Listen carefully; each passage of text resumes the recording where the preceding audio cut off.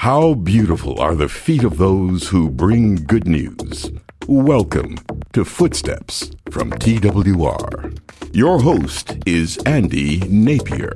Today, let's head to Kenya, where God literally has opened prison doors for TWR's Every Man a Warrior discipleship study.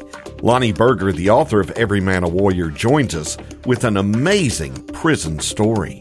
The Every Man a Warrior staff, Samuel Maturi, is traveling around to these different prisons, and he started in a brand new high-security prison to present Every Man a Warrior.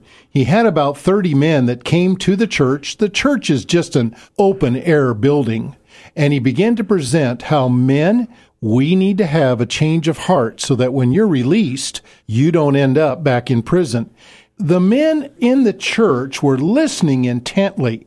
But unbeknownst to Samuel, on the outside of the wall of the church, hundreds of other men were gathering and listening to his training. Pretty soon, there's a mob of about 300 of these prisoners quietly listening to Samuel's teaching. And as he got to the end, one of those prisoners stood up and said, "We want to do this too." And the rest began to chant with him. "We want to do this too. We want to do this too." The chant that the men said reveals something about the heart of men everywhere. We want to do this too. We want help in our lives so that we do not fail in life.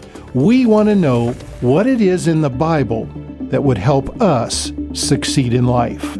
To learn more about Every Man a Warrior, go to twr.org/footsteps.